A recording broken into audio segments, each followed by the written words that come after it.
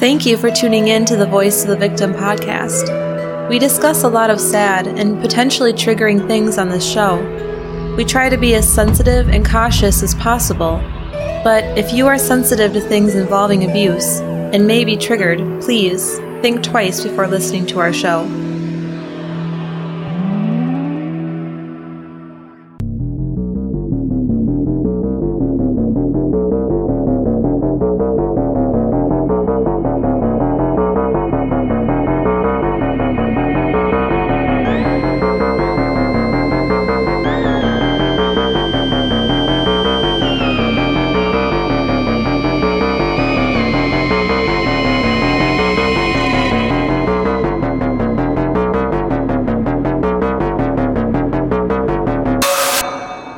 Welcome to the Voice of the Victim podcast. My name is Ryan. And I'm Rosie.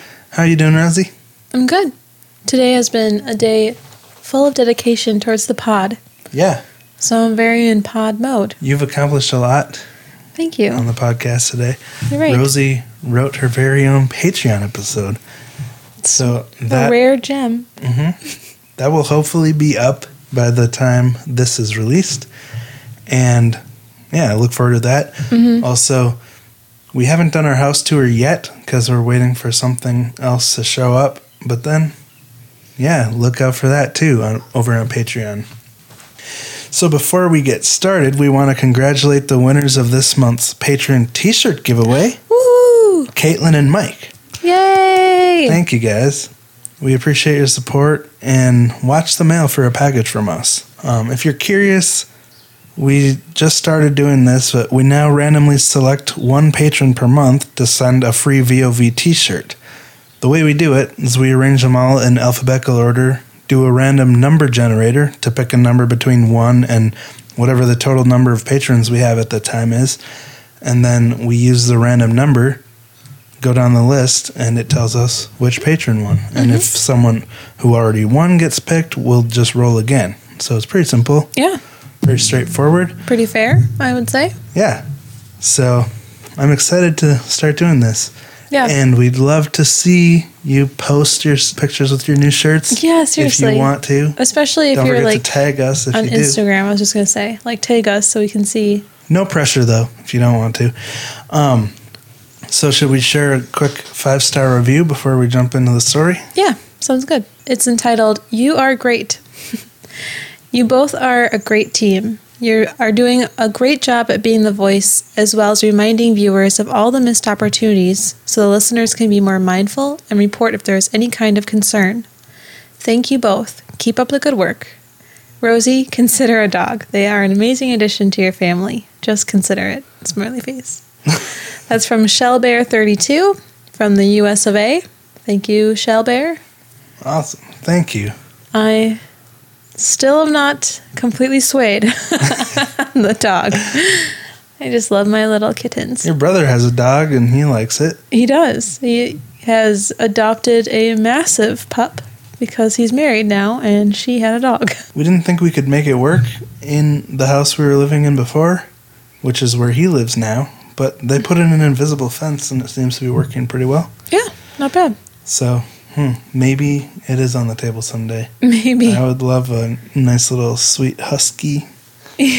This episode of Voice of the Victim podcast is supported by Best Fiends. Right now there's a lot going on that might be dragging us down. A lot of us have more free time than we're used to, but a great way to fill our time we've found to be Best Fiends. Yeah, doing a little puzzle here and there just to get your mind off of things. It's been nice. You guys have heard us talk about them before. It's a fun app-based puzzle game that helps us unwind after talking about these difficult topics. We were just playing it after finishing up writing a couple outlines. The story you're listening to right now, obviously very much a doozy, and it was nice to unwind on the patio with the soft spring breeze and get our minds off of the terrible things that we were researching. Exactly. So that's what we love about Best Fiends. It tells a story in the world of minutia that's both very casual and engaging at the same time. I say casual because compared to Rosie, I'm not as active. What level are you on, Rosie? I'm currently at 295.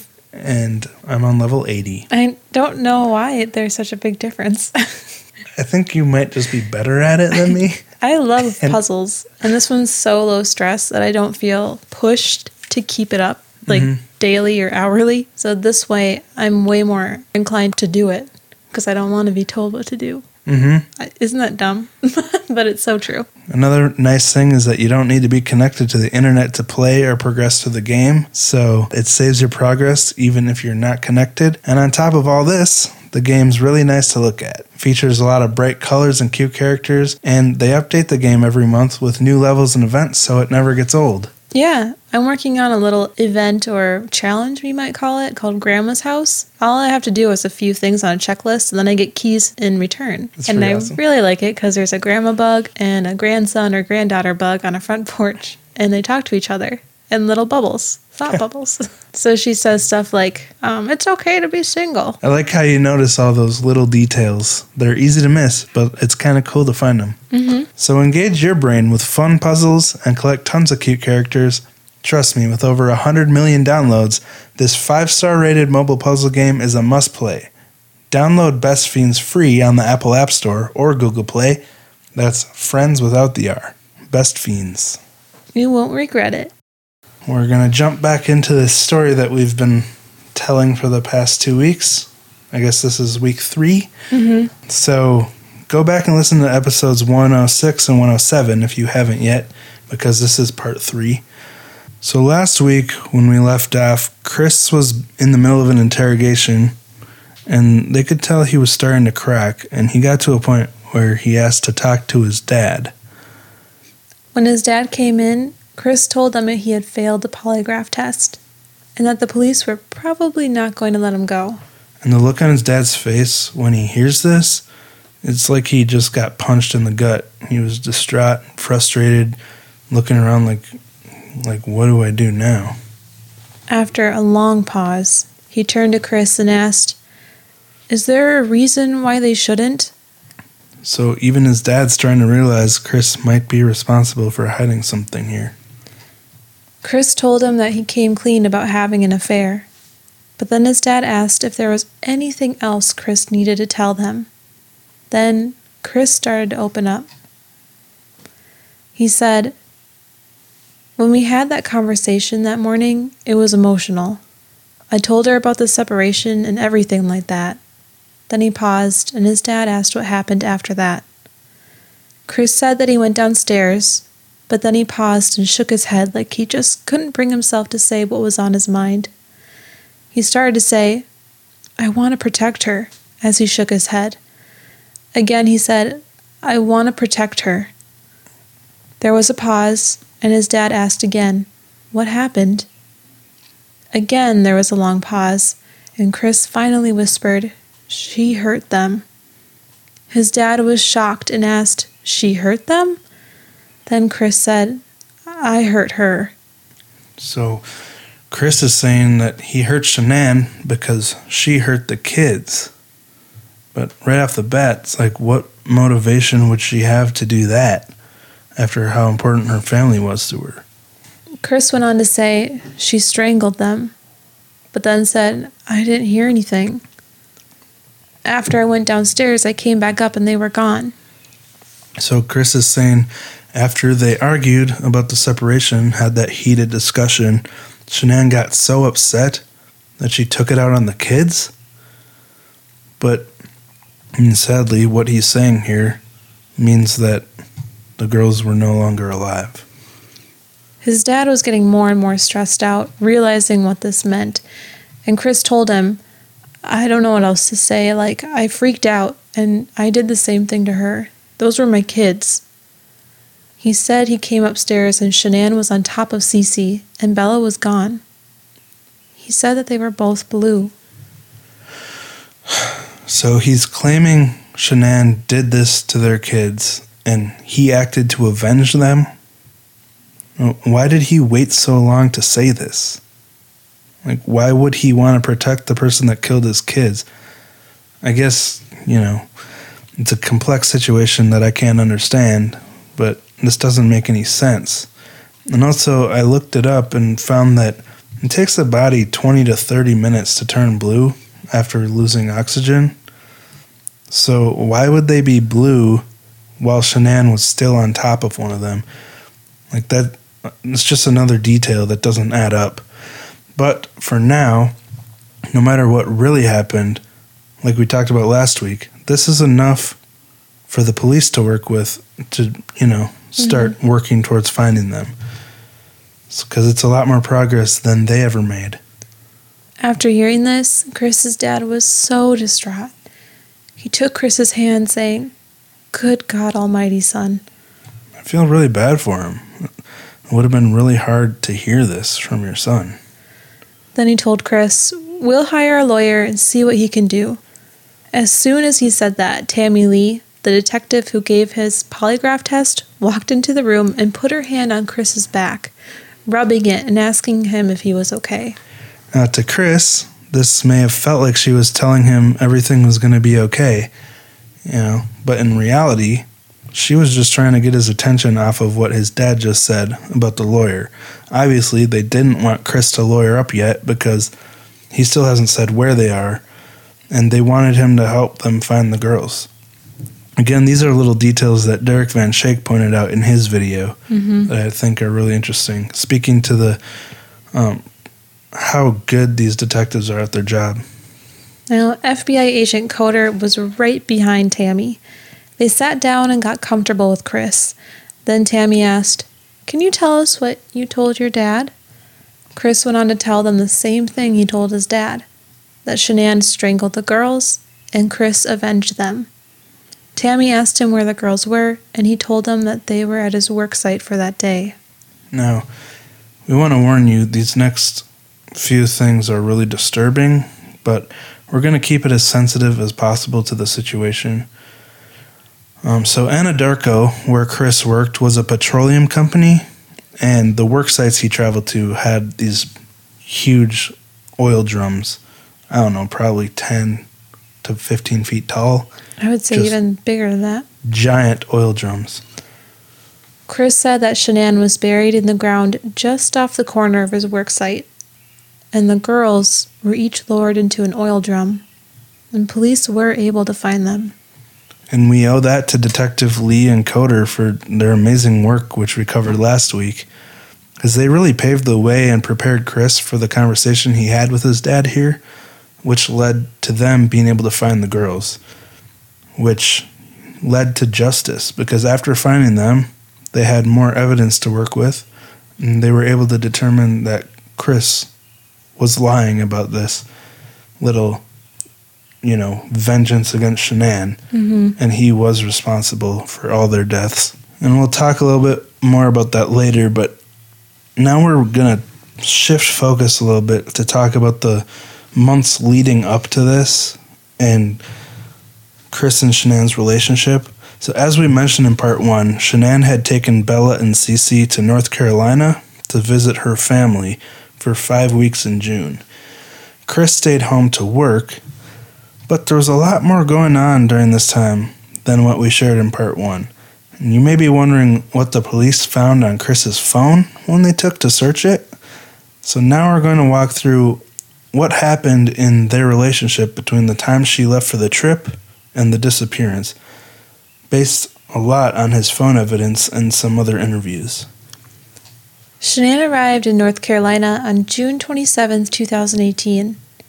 She noticed that Chris had started to feel more and more distant.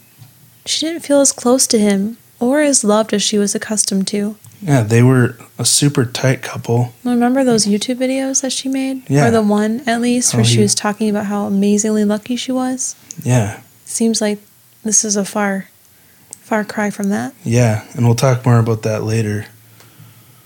A couple weeks later, on July 10th, they had been talking on the phone, and things seemed really off.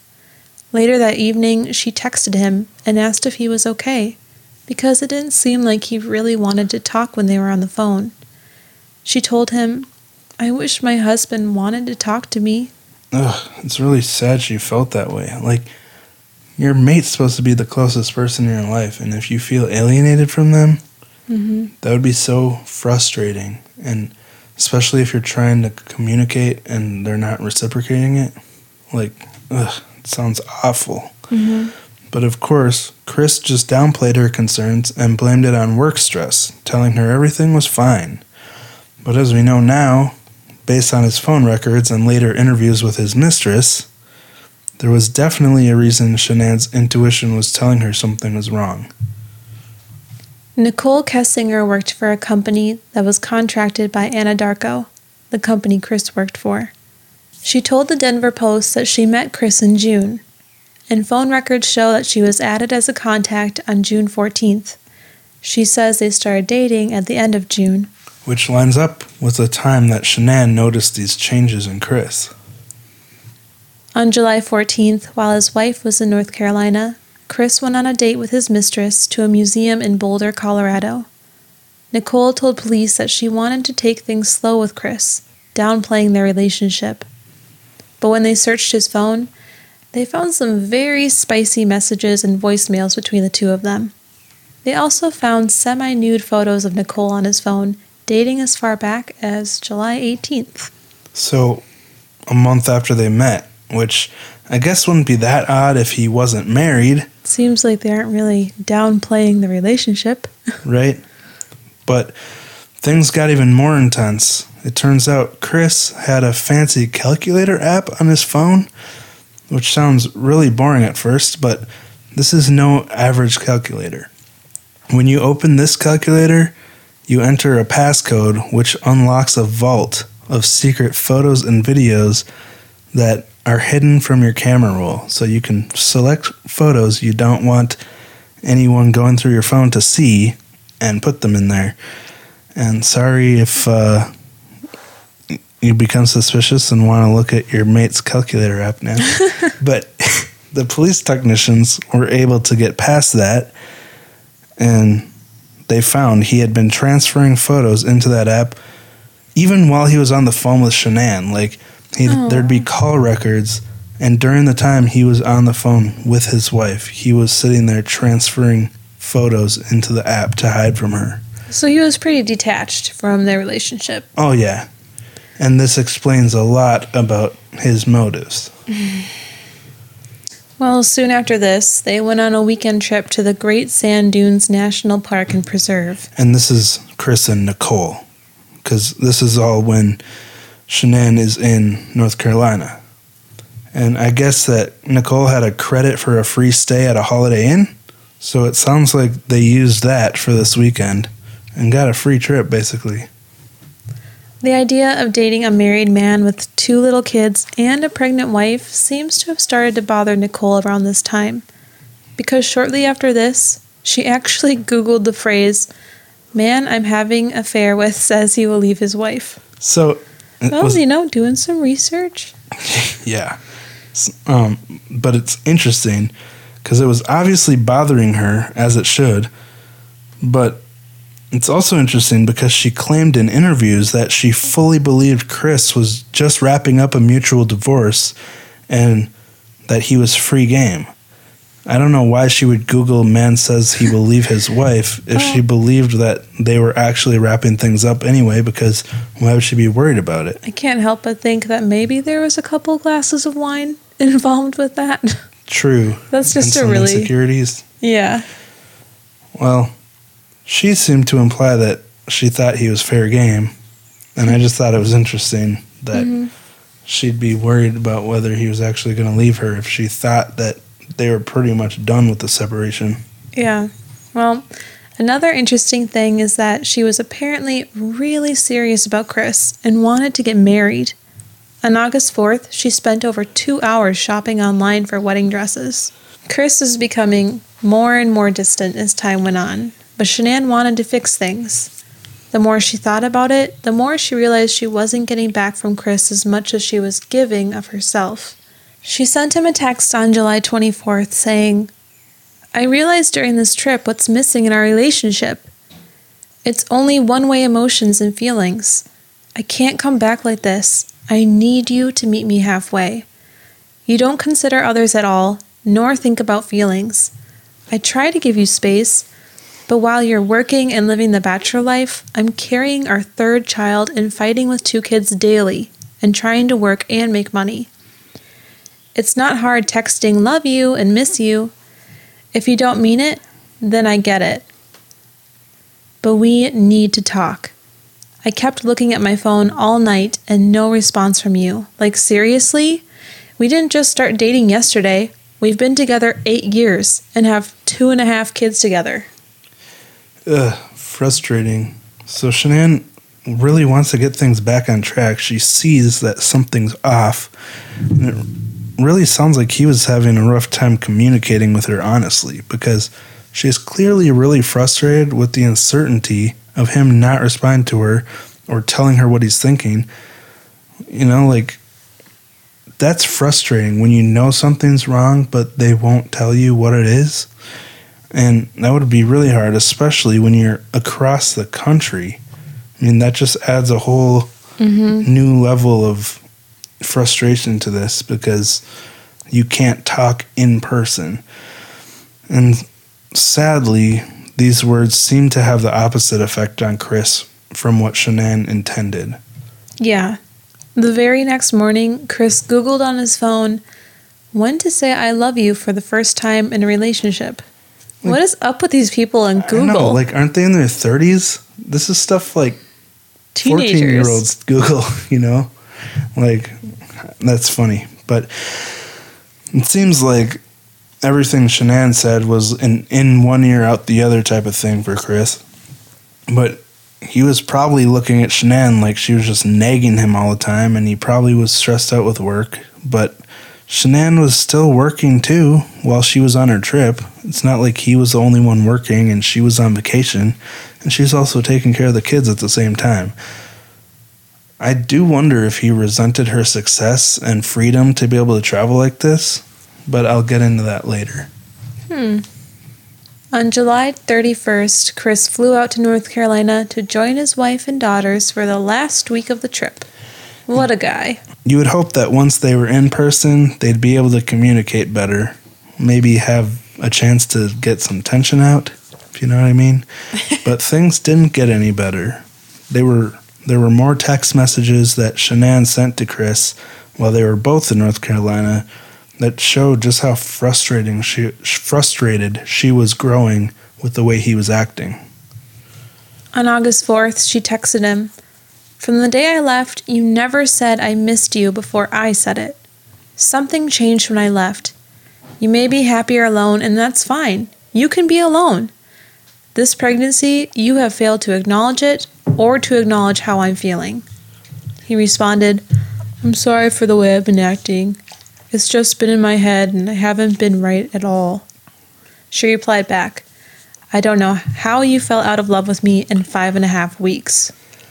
So, man, can we give her some credit here? I mean, he's treating her like crap, and she continues to make an effort, you know? Well, he's so aloof. Like, she's kind of giving him an out, and he's just like, "Oh, it's fine, I'm fine." Right? It's super, super annoying. Yeah, that is another thing. Is that if he would have just been honest with her, how much trouble it could have prevented. But again, I'm skipping ahead of myself here. But just the fact that the way he was acting, he was not earning her love, you know? Like, to be in a good relationship is give and take. You need to continue to nurture it and maintain it. You can't just expect it to be there. And even though he was acting super aloof here and barely giving her anything to work with, she kept trying to fix it and trying to be there for him. So that's just something that speaks to their character. But like, traveling out of town like this, it was nothing new for them. She did it for work a lot, you know. She was out of town and he was home alone.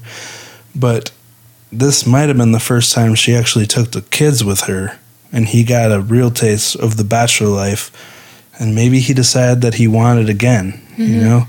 But dude, you're a father and a husband. You got to take responsibility for that. Something interesting I've heard other experts say about Chris is that he's a narcissist, which is pretty obvious. you'd have to be to cheat on your pregnant wife, but also that he's a psychopath. I guess narcissism is one of the many facets of psychopathy, but I want to talk a bit more about this later. I don't want to get distracted from the main story, so I'll save it for later, but stay tuned for that. Shanann started turning to her friends for help, telling one of them that Chris had said he was happy with just Bella and Cece and didn't want another baby. The friend tried to reassure her that everything would be okay, but Shanann said, "He's changed. I don't know who he is."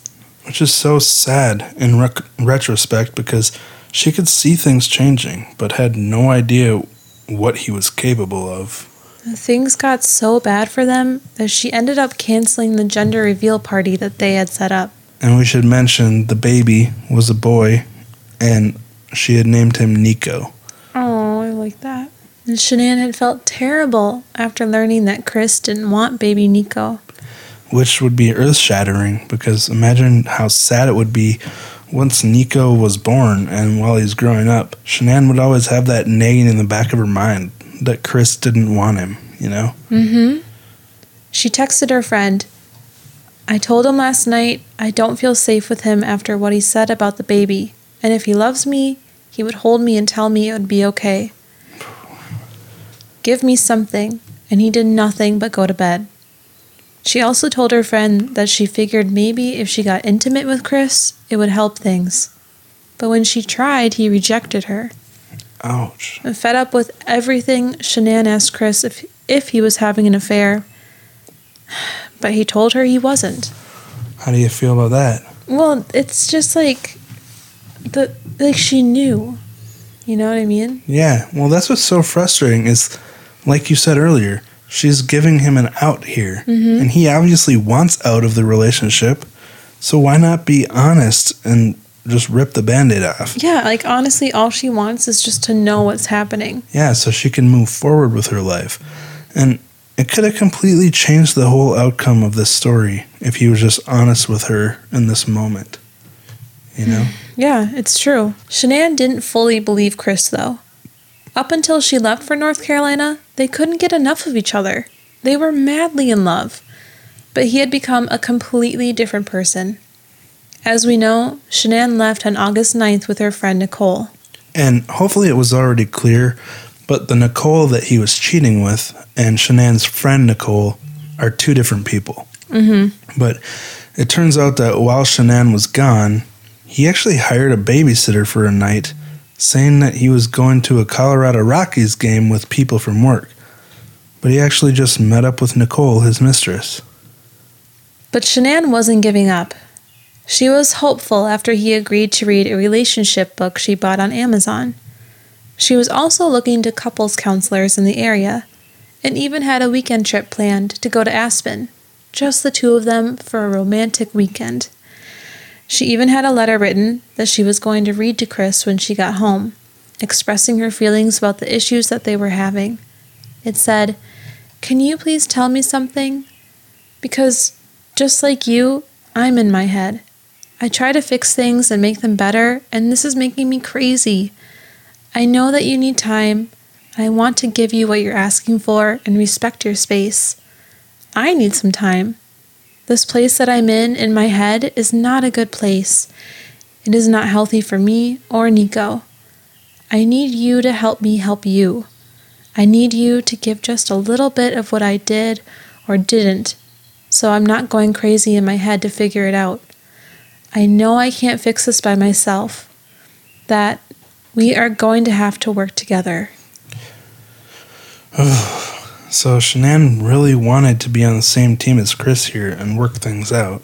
She even told her friend that she knew she wasn't blameless in the relationship. She said, "Sometimes I can be bitchy and he gets that side of me. I know I tend to make him feel like he isn't able to do things because I have control issues." So do I. So she was actually taking responsibility for herself, though. Like, she wanted to work on the things that she knew she struggled with. But obviously Chris wasn't on the same page. And it really speaks to the character of both of them again, Neither of them were perfect, no one is, but she was willing to take responsibility, communicate, and make changes. And he was shutting her out. Like, no matter what issues you face in a relationship, the only way to get over them is to communicate. And if you can't do that, you'll never fix it. So it's just sad to see the effort she was making and that he didn't care. But if you're like me, you might be wondering what, if anything, his mistress Nicole had to do with all this. And I was curious if there was any premeditated discussion between the two of them, or if Nicole had been complaining about his current family being a problem for them. Well, police were also curious about this, and they ended up bringing Nicole in for questioning. A detective asked her if she had ever said anything to Chris that would imply that she felt his kids or his wife were a problem in their relationship. She said no, and she even ended up crying during the interview.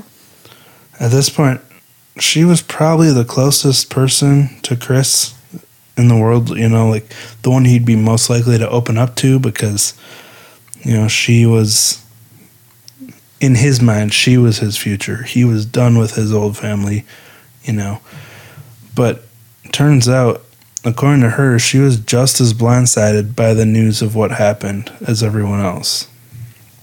When she first learned his family was missing and heard his story and saw his news interviews, she got a really weird feeling. She saw the inconsistencies and odd behavior just like the rest of the world. And she even interrogated him herself, pointing out those inconsistencies in his story and demanding answers. That would be scary if you suspected that this guy may have dispatched of his own family and then confronting him. Well, maybe she Google searched what to do first. That's a good point. She was shocked by his lack of emotion, and even more shocked by his ability to lie. She ended up calling the police that night before he was officially arrested to report her suspicions. Yeah, so that says a lot. The person that, would give him the biggest benefit of the doubt is still suspicious. So, the detective from last week was right. Chris is a terrible liar. He was charged with the murders, and on November 6, 2018, Chris took a plea deal where he could avoid the death penalty and just get life in prison for a guilty plea. Yeah. So, the last 2 weeks, we talked a lot about the evidence that led to Chris being arrested, his stories that just didn't add up, and he was the only one who left the house that day. So he tried to blame Shanann, saying that she strangled the girls, and, his stories were just all over the place, and there were so many different ones. It's obvious he was lying a lot. But again, we just want to give you a warning. Listener discretion advised, because there are children involved here and what happened to them is so awful. But the day that he was sentenced, the autopsy results were released to the public, and they showed that Shanann was strangled, but each of the girls were smothered. So, without being too graphic, being strangled is when you suffer asphyxiation by the neck, and being smothered is asphyxiation by the mouth. And again, another detail that Chris really couldn't keep straight. In March of 2019, Chris did an interview where he gave a clearer picture of what happened that night. He talked about the heated discussion they had that morning.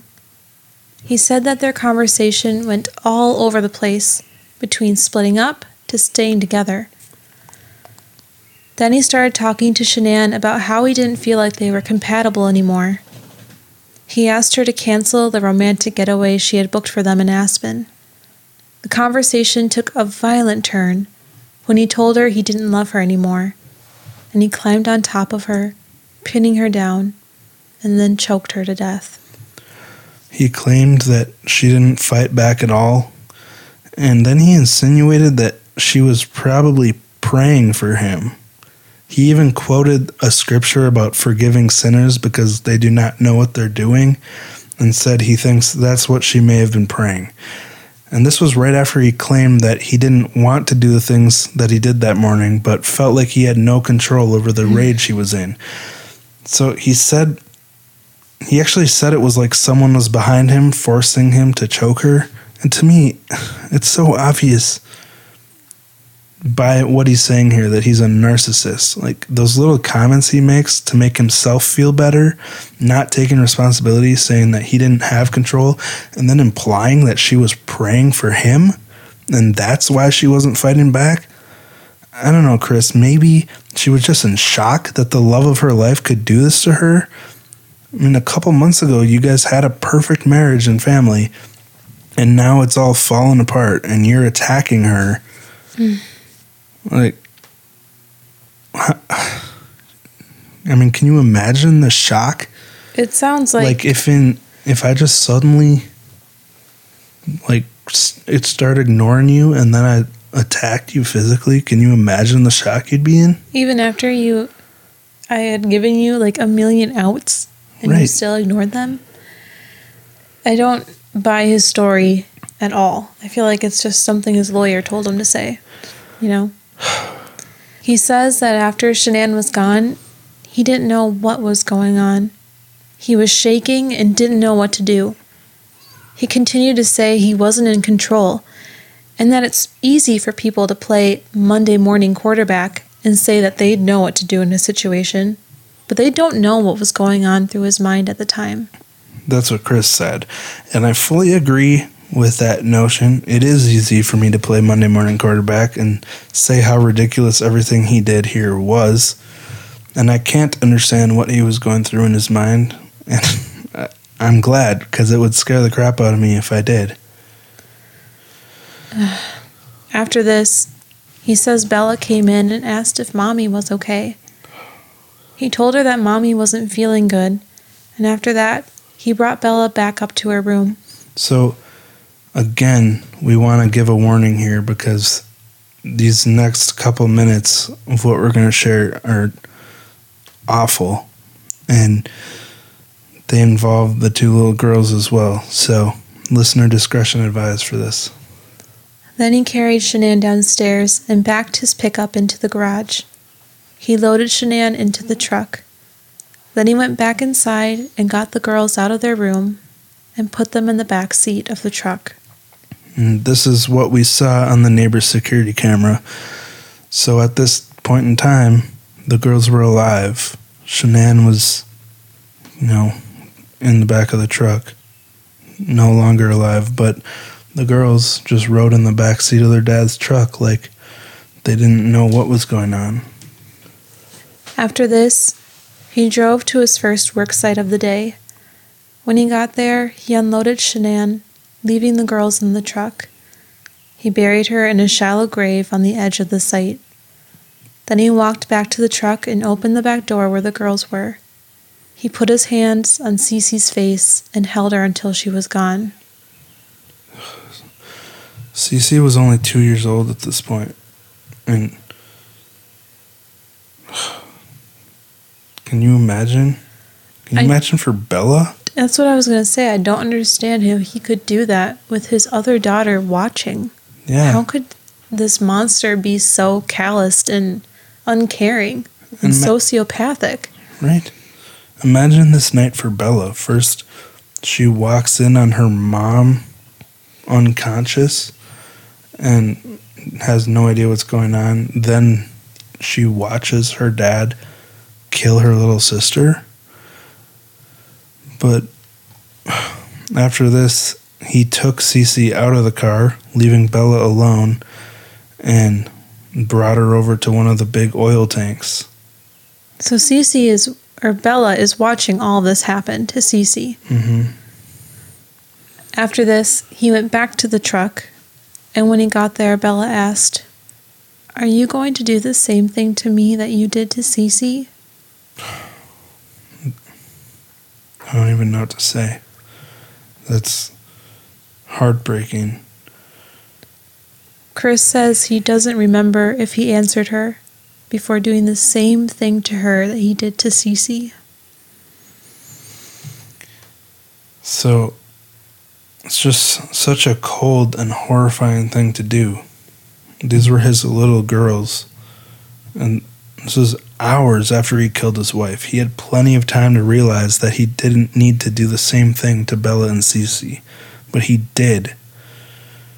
And for Shanann, he can claim it was a crime of passion in the heat of an argument. But what he did to these girls takes him from a murderer to an absolute monster.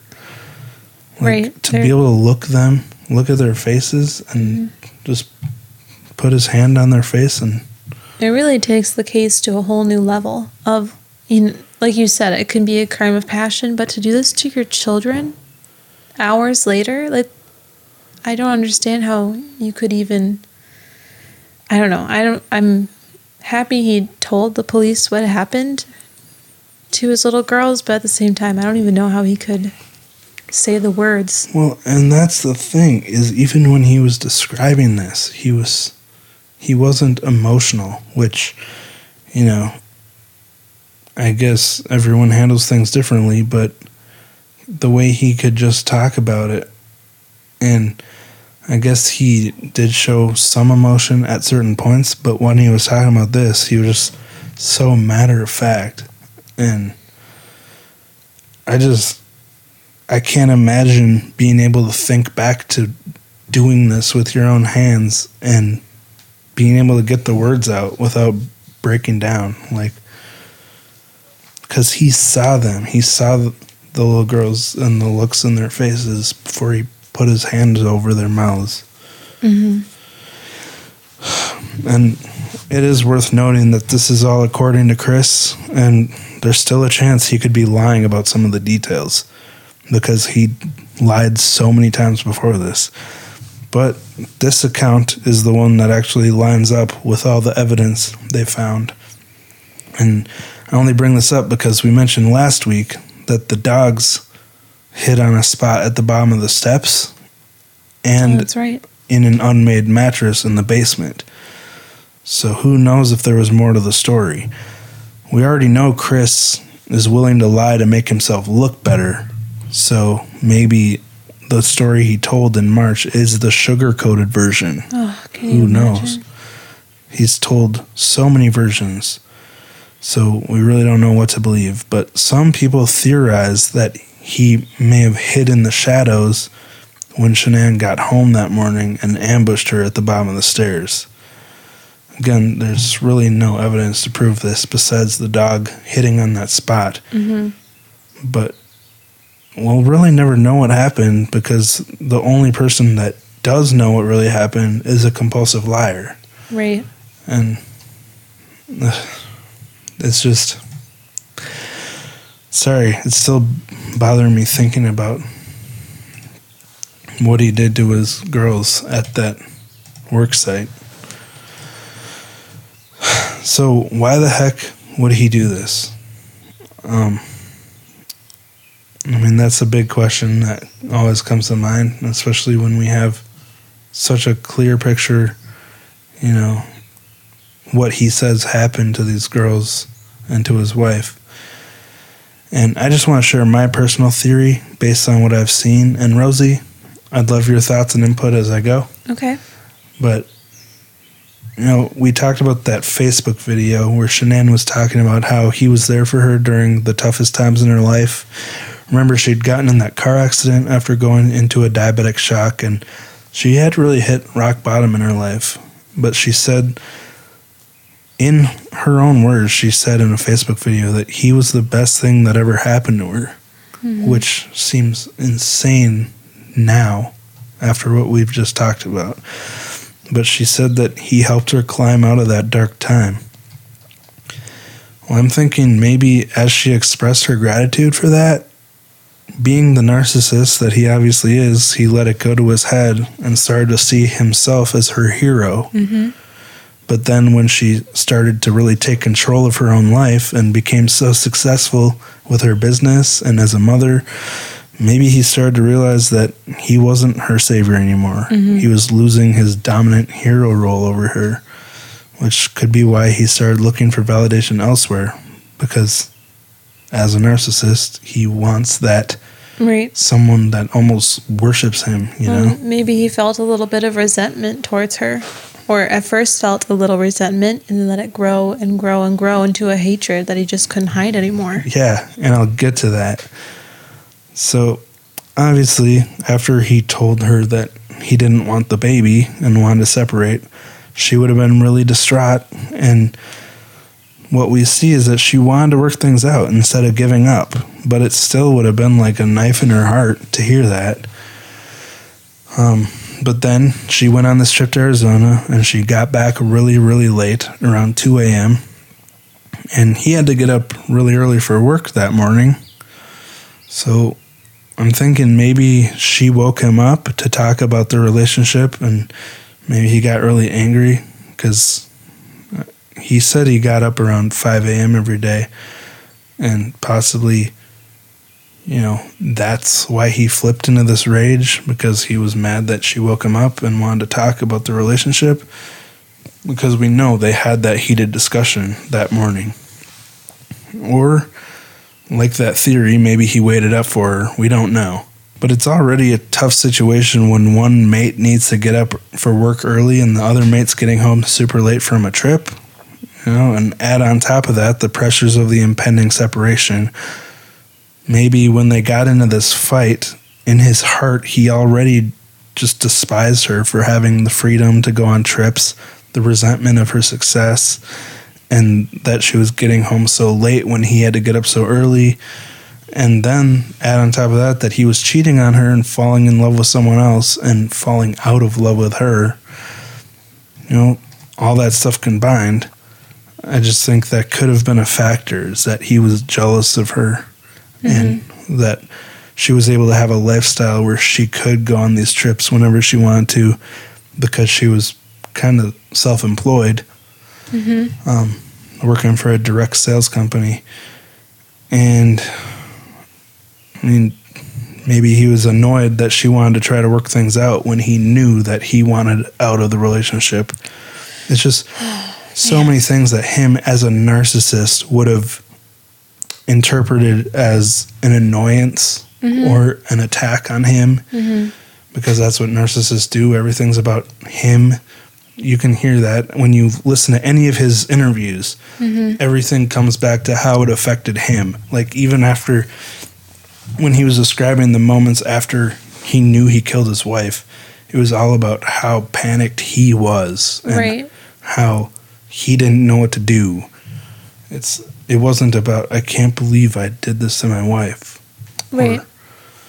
No, I see what you're coming from. I was going to say that too. I think because of where he was in life and being so wrapped up in his own emotions and being the narcissist that he was, that any type of kindness that she was showing towards him, because he just wanted out so bad, even though she wanted to make it work and tried to give him an out, he saw it as a complete annoyance. And the resentment grew and grew and grew up to a point where he just couldn't handle it anymore. Yeah. And he snapped. Yeah. And so you put it really well in a much more distilled way than I did, so thank you. But, I mean, what he did to her is so unbelievable and nonsensical, it'll never make sense. And I'm absolutely not saying that any of her actions led to what happened. Chris is a monster and most likely a psychopath. This is just, everything I just said is just what went through my mind while trying to make sense of this, even though it's a senseless act and there's nothing that can make it make sense. But now, I kept bringing up that Chris might be a psychopath, which I heard from other people, more professional than myself, but I want to share this interesting checklist I found on discovermagazine.com, because there are apparently 20 things psychologists look for when diagnosing a psychopath. And I'm obviously not an expert. This is just a snippet from discovermagazine.com. But Rosie, will you read that?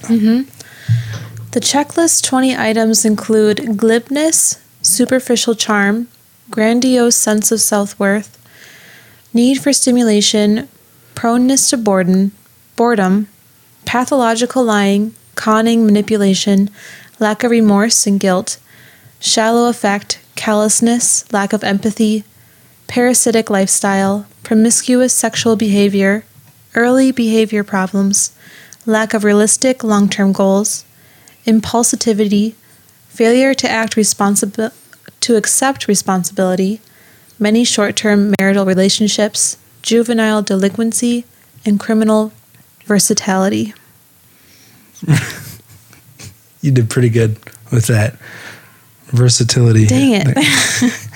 And impulsivity. I think you What did said I say? Impulsivity. Oh. I think. I don't remember. Doesn't matter. People know what you mean. But, I mean, we've seen so many of these traits with Chris. The superficial charm, you know, when he first met the police officer, he ran up for that handshake. Mm-hmm. And then on the news, he was, you know, trying to act like he was concerned. And then grandiose sense of self, obviously with everything he says, he's so focused on himself. Right. Pathological lying, literally every account he gave up until maybe the last one was a lie.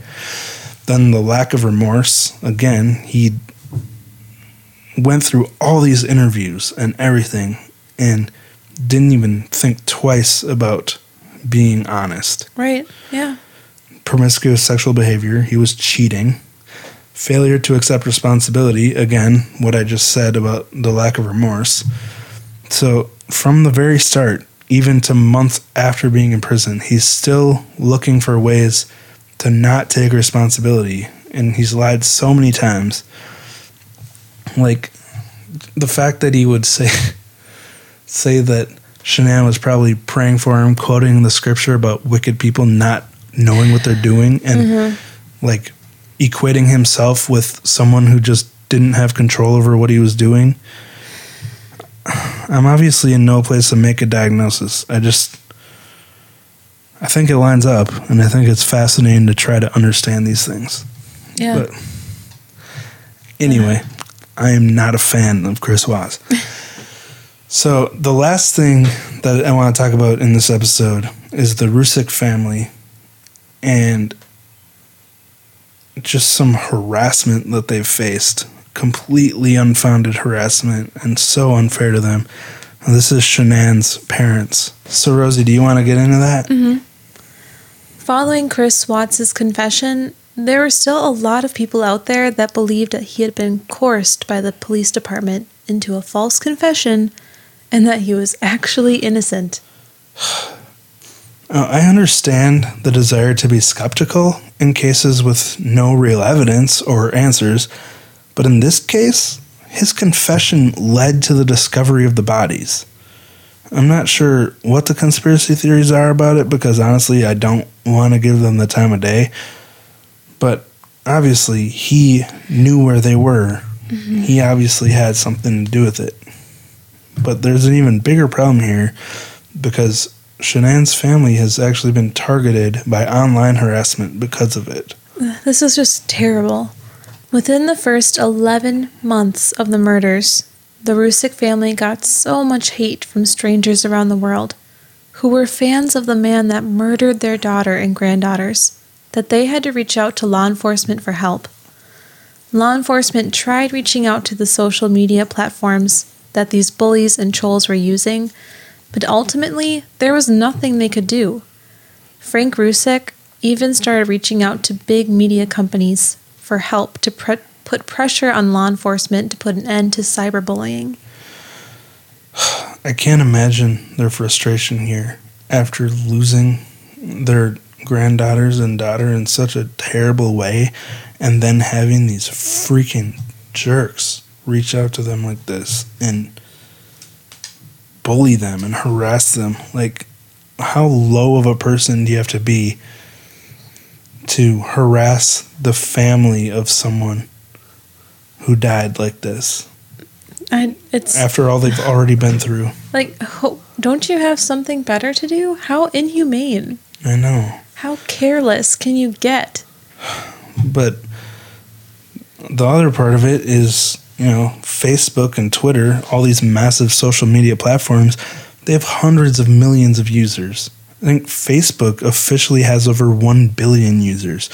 So it would be nearly impossible for them to censor any messages like this.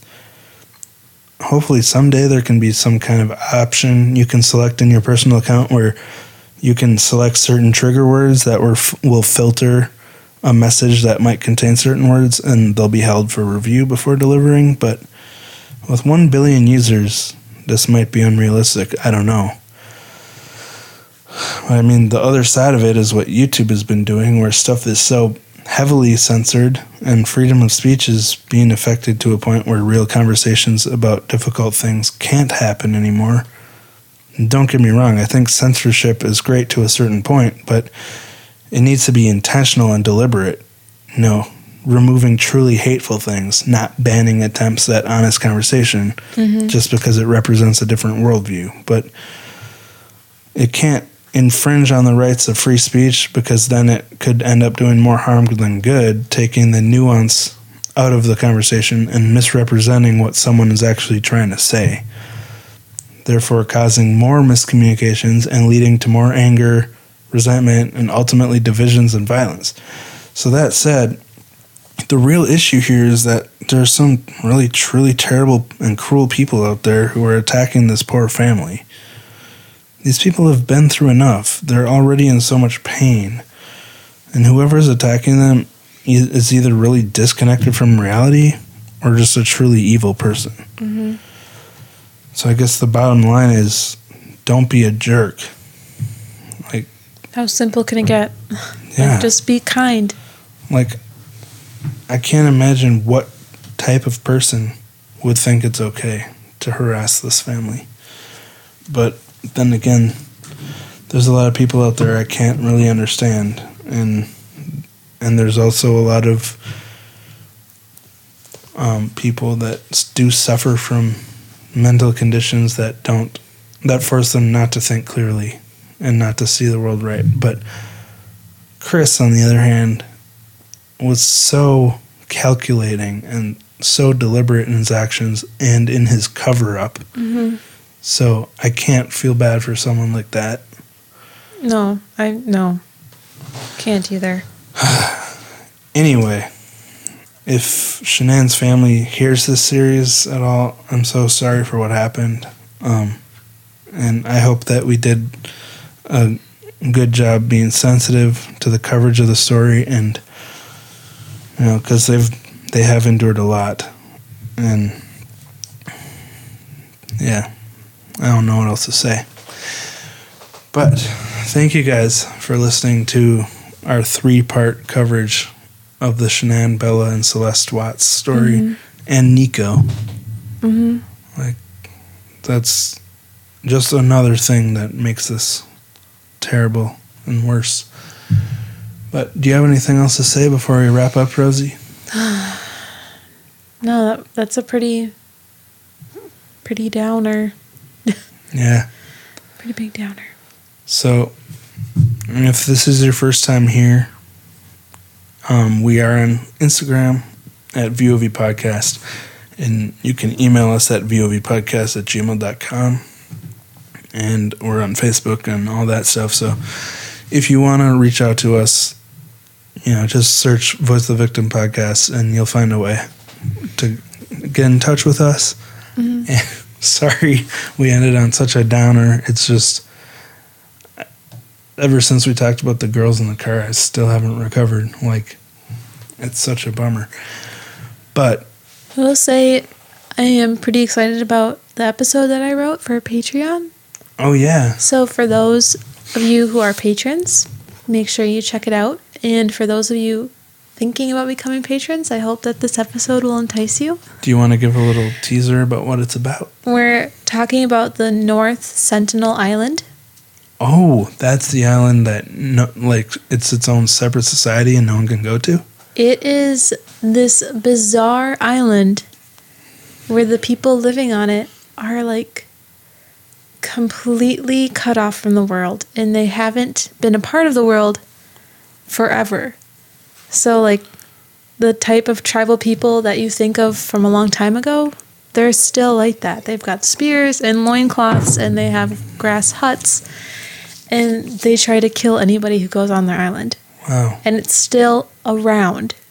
And so we're going to talk about what's happened to people that go there and a really recent, huge thing, I don't want to give it away, that happened a couple years ago. Oh, it was just a couple years ago? Yes. Wow. So if you haven't heard about this island, I would really, really encourage you not to look anything up about it, but instead just listen to it with a fresh mind, because it's really mind-boggling, and I would like to be the first to share it with you. Speaking of censorship, I'm just kidding. Well, that sounds really interesting. I'm really excited to record that. We haven't recorded it yet, but it's probably out by the time you hear this. So I think it will be. Go listen to that. And yeah, hopefully it'll help lighten the mood after talking about this story. So, all right. Well, thank you guys for listening, and we'll talk to you next week. Bye.